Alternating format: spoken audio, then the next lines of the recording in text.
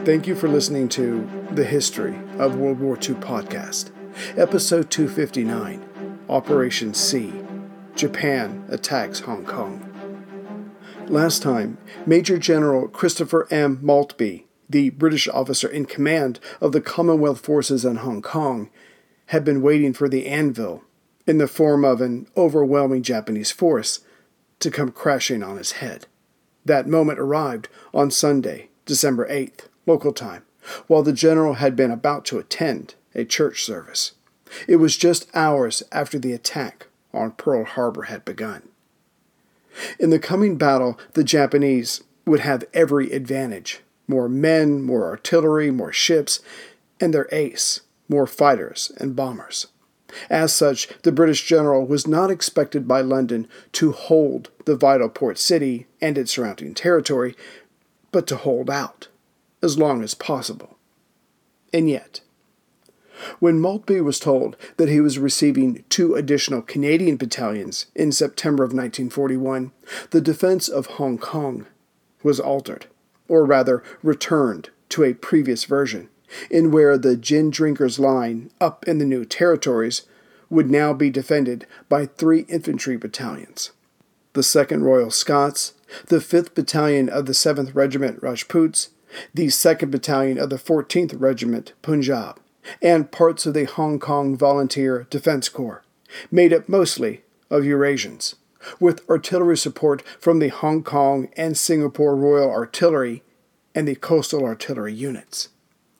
The island itself was to be held by 3 other infantry battalions: the 1st Middlesex, the Royal Rifles of Canada, and the Winnipeg Grenadiers, who were all supported by the bulk of the Hong Kong Volunteer Defense Corps. 1 company from each battalion was kept back in reserve. As these changes were not effected until mid-November 1941, the details, such as communications, artillery, and mortar placement and support, were not fully in place when the Japanese crossed over the Shenzhen River. Lieutenant General Sakai Takashi, the commander of the 23rd Army of the China Southern Expeditionary Army Group, was ordered to have his plans for the attack on Hong Kong completed by the end of November. Operation C, as it was to be called, was to be over in just 10 days. But as we have seen, when the Japanese found out about the recently arrived Canadian troops, Sakai asked for and received additional men and artillery. The attackers would enjoy a 4-to-1 advantage in manpower. With such a predominance of troops, the Japanese would be rather straightforward in their attack. There would be 3 main thrusts hitting the Commonwealth troops along the left, center, and right of their defensive line in the new territories. On the Japanese right, in the west, that force would go along the Castle Peak Road along the coast to secure it. This would allow them to hit the gin drinkers' line on its farthest left flank, on the Lai Chi Kok Peninsula, just below Gin Drinkers Bay. The center force would hit the defenders in the middle of the line and exploit any openings as pressure was put on both ends. The Japanese left, marching down the east coast, would send men to the Kai Tak Airport, as well as make for Devil's Peak in the southeast corner of the mainland. See the episode cover to neutralize a major battery position there. General Sakai's plan was to hit the defending troops in the new territories hard and fast enough so they could not retreat. Thus the island below would still have enemy troops on it, but it would be cut off from any help and surrounded by the invaders' ships and overhead by their air forces. It would have no choice but to surrender. Yet if Maltby was foolish enough to resist, then Sakai would have the troops on hand and in position to cross over and take the island. This podcast could not exist without the help of sponsors like Yahoo Finance. When it comes to your financial future, you think you've done it all. You've saved, you've researched, you've invested all that you can. Now, you need to take those investments to the next level by using what every financial great uses: Yahoo Finance. I've stressed this in my podcast about command and control, which is exactly what Yahoo Finance is. You can see all your investments and retirement accounts in one place. You can consolidate your views from multiple accounts into one hub and access the expert analysis you need to tend to your entire portfolio with confidence. Yahoo Finance has been around for more than 25 years, and they've worked things out. You've got the tools you need right at your fingertips. I open up my Yahoo Finance, and within seconds, I can see how my stocks and investments are doing. And basically, investing, it's all about growth. And in order to grow, you need to know what's going on. For comprehensive financial news and analysis, visit the brand behind every great investor, yahoofinance.com, the #1 financial destination, yahoofinance.com. That's yahoofinance.com. The various Japanese forces began to move south on December 1st, from Guangzhou, Canton, occupied in the fall of 1938, and nearby areas, to the northwest of Hong Kong, and from Mirs Bay to the northeast of Hong Kong that had landed a few days previous. But they were all making for the city of Shenzhen, just above the British-controlled New Territories. It was the last stages of these movements that were reported to Maltby on December 7th, while he was at church. He gave the order for all forces to stand, too. Now, it was just a matter of waiting. At 3:55 a.m. local time on December 8th, the Japanese headquarters put out the radio message, "Blossom, blossom." 11 minutes later, General Sakai officially gave the order to start the invasion of Hong Kong. Just under an hour later, as the Japanese columns were advancing south, the senior intelligence officer, Major Charles Boxer, who spoke fluent Japanese, heard Radio Tokyo tell its own citizens that war with the Western powers was imminent. This was passed on to Governor Mark Young and Major General Maltby. At 6:45 a.m., the entire garrison was informed that the British Empire and Japan were at war. As we have already seen, at 8 a.m., Japanese fighters and bombers hit the Kai Tak Airport, destroying the garrison's wildebeests, walruses, and the few biplanes of the Hong Kong Volunteer Defense Corps, thus making the skies safe for the invaders. True, these planes were obsolete, but could have been used for reconnaissance. Not that it mattered now. The first line of defense for Maltby was having the bridges over the Shenzhen River blown, and this was done at 6:45 a.m. But the Japanese were ready for this and immediately began constructing their own crossways. On the Japanese right, British left, came the 230th Regiment. In the center, the 228th Regiment. Along the east coast came the 229th Regiment. As the land was at its widest, crossing the Shenzhen, when the Japanese first came into contact with Commonwealth forces, be they the Punjabis, the Hong Kong Volunteer Corps, or the 2nd Royal Scots, troops were sent to engage them, but the majority of the invaders simply went around them, because they could, as speed was of the essence. But that didn't always work out for the Japanese. At one point, after the Punjabis saw what the enemy was doing, they set up an ambush. At 1 p.m., the invaders on the Japanese left came into contact with defenders, and so moved around them, as they had earlier, but ended up walking into a well-set-up crossfire. The surviving Japanese pulled back again and went around this. As some of those on the Japanese left were halfway between the Shenzhen River and the gin drinkers line, they fell for this trap, again, near Tai Po. But this time, several platoons of 10 men each were wiped out before they could extricate themselves. To be sure, the Japanese were gobbling up much of the new territory on that first day, but their rush to push south cost them lives. Besides the success of the Punjabis, the Hong Kong volunteers were also able to inflict impressive casualties with their Bren carriers and armored cars. The same could be said for the reconnaissance platoon of the 2nd Royal Scots with their Bren carriers. Their kills were in the west, along the coast, about 10 miles south of the Shenzhen River. Their victims were the men of the 229th Regiment. Still, the Japanese came south, using captured British maps and, more importantly, local guides made up of 5th columnists. Late in the afternoon on the first day, the most forward positions of the Commonwealth troops were deemed untenable. Hence they all began to fall back, if they had not done so by now.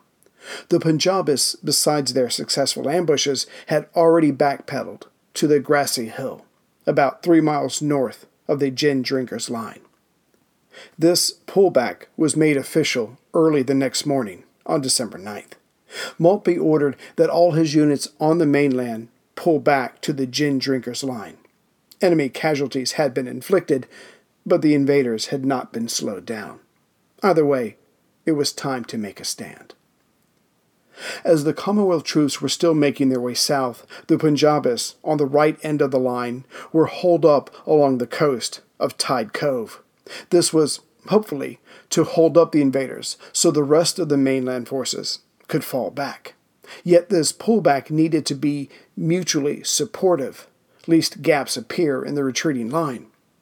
Elements of the Hong Kong volunteer force were already behind the Punjabis, but there was a hole forming between the 2nd Royal Scots and the 2nd Battalion Punjab. So Maltby ordered the Reserve Company D of the 5th Battalion of the 7th Rajputs Regiment, commanded by Captain Newtons, to fill the gap. This put them on the steep but low peaks of Smuggler's Ridge, located left of center of the defenders' line. As previously covered, it was about this time that the few civilian aircraft that survived the bombing raids and strafing of the previous morning took off, taking with them such august persons as the wife of Dr. Sun Yat-sen and her 2 famous Soong sisters, who would affect history in Asia for years to come.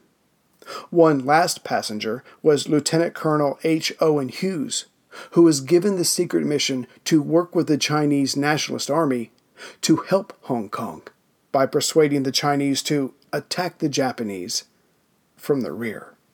Support for this podcast and the following message come from Corient. Corient provides wealth management services centered around you. They focus on exceeding your expectations and simplifying your life. Corient has been helping high achievers just like you enjoy their lives more fully, preserve their wealth, and provide for the people, causes, and communities they care about. As one of the largest integrated fee-only registered investment advisors in the U.S., Corient has deeply experienced teams in 23 strategic locations. Corient has extensive knowledge spanning the full spectrum of planning, investing, lending, and money management disciplines. Leverage Corient's exclusive network of experts to craft custom solutions designed to help you reach your financial goals, no matter how complex they may be. Real wealth requires real solutions. For more information, connect with a wealth advisor today at Corient.com. That's Corient.com. Corient.com.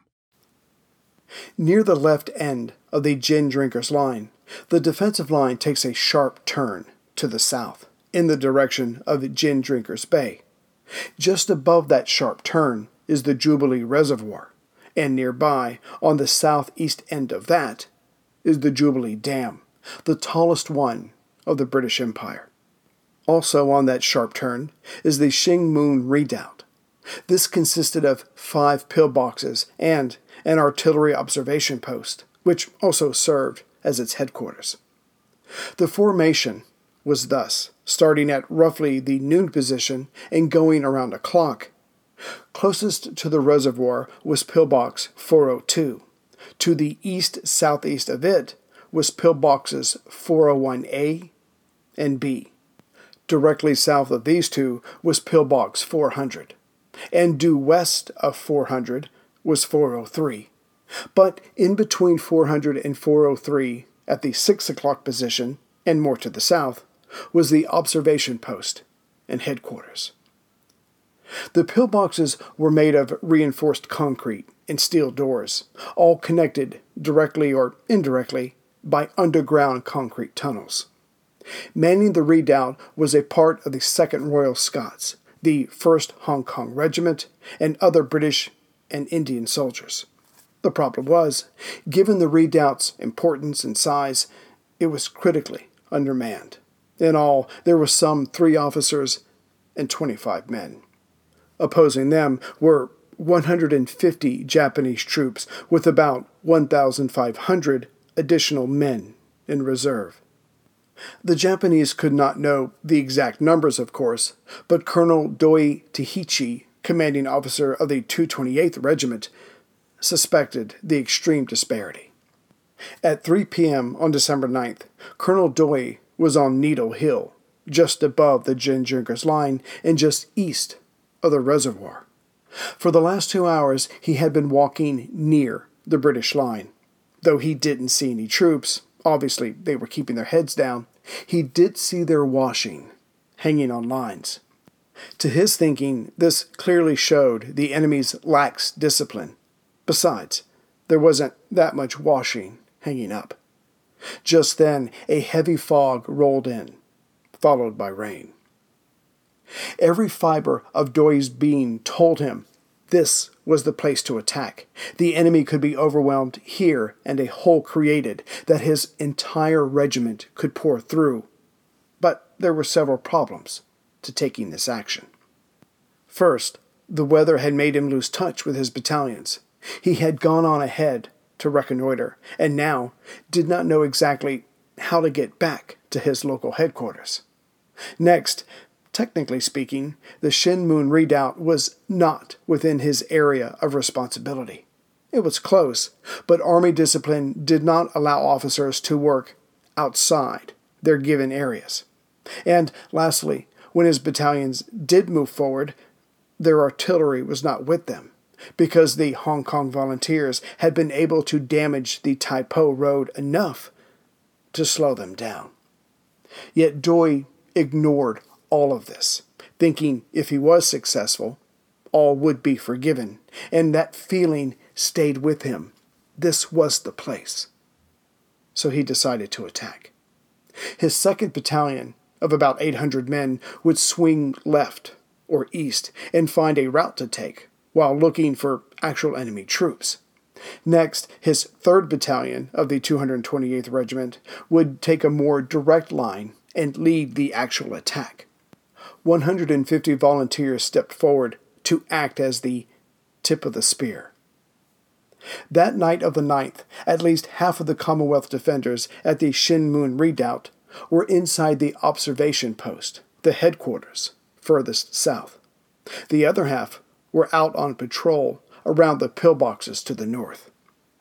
By 6 p.m. that evening, the main attacking force of the Japanese were about 500 meters from the dam, readying themselves.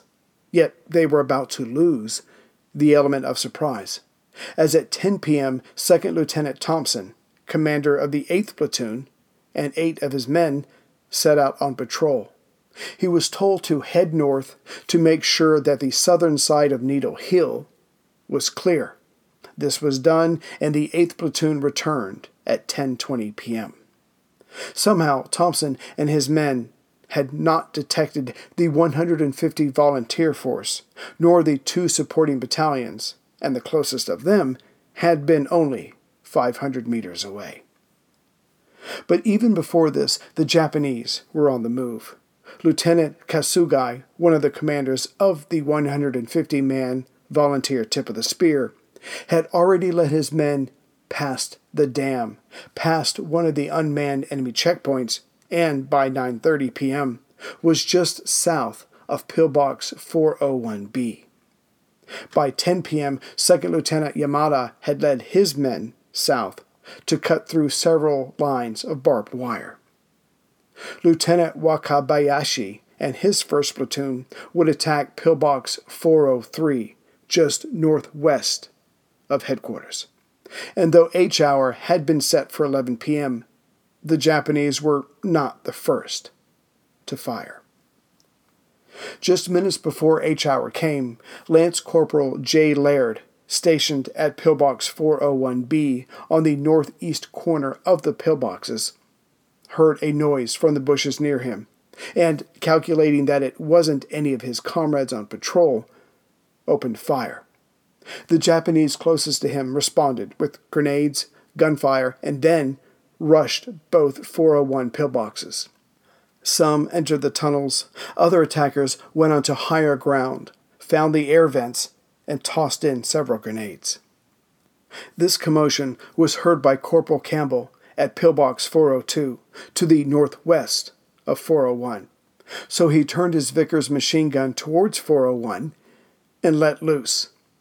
Men of Doy's 3rd Battalion were caught flat-footed by Campbell, though it had to be more luck than anything else, but several of them went down. Platoon Sergeant Robb, who had gone on patrol with 2nd Lieutenant Thompson, heard the machine gun fire from 402 and put together a force to counterattack. In all, 13 men went out. Yet the Japanese by now were all around them. Whenever Robb's force engaged a hostile group, another was nearby to fire into his flanks. Robb started losing men. After 4 of them fell, he pulled back, but then he lost a 5th. Soon the Japanese were all around them, taking them prisoner. But Private Jardine was able to slip into the jungle. As both sides were firing freely, some of the Royal Scots and Indian sentries in the most northern positions, just below the reservoir, lost their nerve and on their own retreated south to the headquarters. By now, reports of the attack had made it back to headquarters at the Observatory Outlook. Brigadier Cedric Wallace, in local command, ordered that a counterattack be launched to drive the Japanese back, and 2nd Lieutenant Thompson was ordered to carry this out. But as he and his team tried to exit the observation outlook, they found that the door was locked from the outside. Worse, by now, 2nd Lieutenant Mochizuki and his platoon had reached the observatory outlook and were trying to force their way in. A comic but tragic episode, to be sure. Both groups were trying to kill each other, but were separated by a locked door. Turns out a private who had been given the key and sent on an errand had locked the door as he left, thinking it prudent. So as the fighting was getting underway, the 3 senior officers were locked inside the OP with their men. Hey everyone, Ray here. I wanted to tell you again about the Ridge wallet, but I am not going to repeat what I've said before. I wanted to let you know that I took my Ridge wallet with me to Scotland, and it was a lifesaver. Everything I needed, nothing I didn't, right there in my front pocket, safe from the pickpockets, and not digging into me. It is truly a minimalist front pocket wallet that will be the last wallet you'll ever buy. As for my paper money, that fit easily, once folded, in between the durable elastic band and one of the metal planes. All nice and snug, nothing fell out, nothing was lost. And remember, you can get titanium, carbon fiber, or aluminum. Do yourself a favor, and you ladies too. Have all your necessities in one small, sleek container. Join the more than 250,000 men and women who have switched and decluttered their lives, especially if you're going traveling. The Ridge made a world of difference to me. So get 10% off today with free worldwide shipping by going to ridgewallet.com/WW2. That's ridgewallet.com/WW2 and use the code WW2. The fighting continued, but by 1 a.m. of December 10th, the men of the Shin Moon Redoubt were either locked inside or were retreating to the south to join the 5th Rajput Battalion. By now, most of the pillboxes had been neutralized, except 402, ironically, the most northern one. The men there kept up the fight and kept the Japanese from gaining entrance. This lasted until 2:30 a.m., when Major Nishiyama and his 2nd Company forced explosives down the 402's air vent, killing all inside. Earlier, when the attack first began, a Rajput unit had been on patrol just southwest of the dam. There, they practically ran into 200 Japanese soldiers. Both sides opened fire, and for a while the Rajputs held it together, even driving the enemy back a ways. But in time, and with numbers, the invaders would overcome. But this pause allowed other forces further west to leave Castle Peak Road and set up another small defensive line. This would collapse too in the small hours of the morning, but the Indians had done their job. Before the sun came up on December 10th, the observation post, the headquarters, was lost, which severed communications throughout the redoubt. Without proper coordination, the last of the British-led positions were overrun. By 4 a.m. of the 10th, the redoubt was in Japanese hands. That other parts of the gin drinkers' line were still fighting didn't matter. The left or western end had been breached. Come morning, the Japanese could pour men through this hole and encircle the rest of the line. When Maltby realized this, before the day was out, he would order a general withdrawal back to the island. The defense of Hong Kong would have to be fought there. Greetings, everyone, from Central Virginia. So I'm back from my trip with my family to Scotland. We went to Edinburgh. I got to meet Paul Finch, my tech guru who's been saving my life for years, and his lovely family. We went to Edinburgh, Inverness, St. Andrews, Glasgow, and the island of Skye. And if you haven't been to Scotland, and I'm sure you've heard this a billion times, and if you're like me, you've watched YouTube videos, yes, it's all beautiful, the people are nice, and the food is great, but the land will win you over. The train ride from Edinburgh to Inverness was fantastic. I mean, it's beyond words, but the land awes you and then just keeps on awing you, and you don't get numb. It's just incredible, especially Skye. So if you ever get a chance, please go to Scotland. You'll have a great time. Just don't do what we did and go during festival season. A little crazy.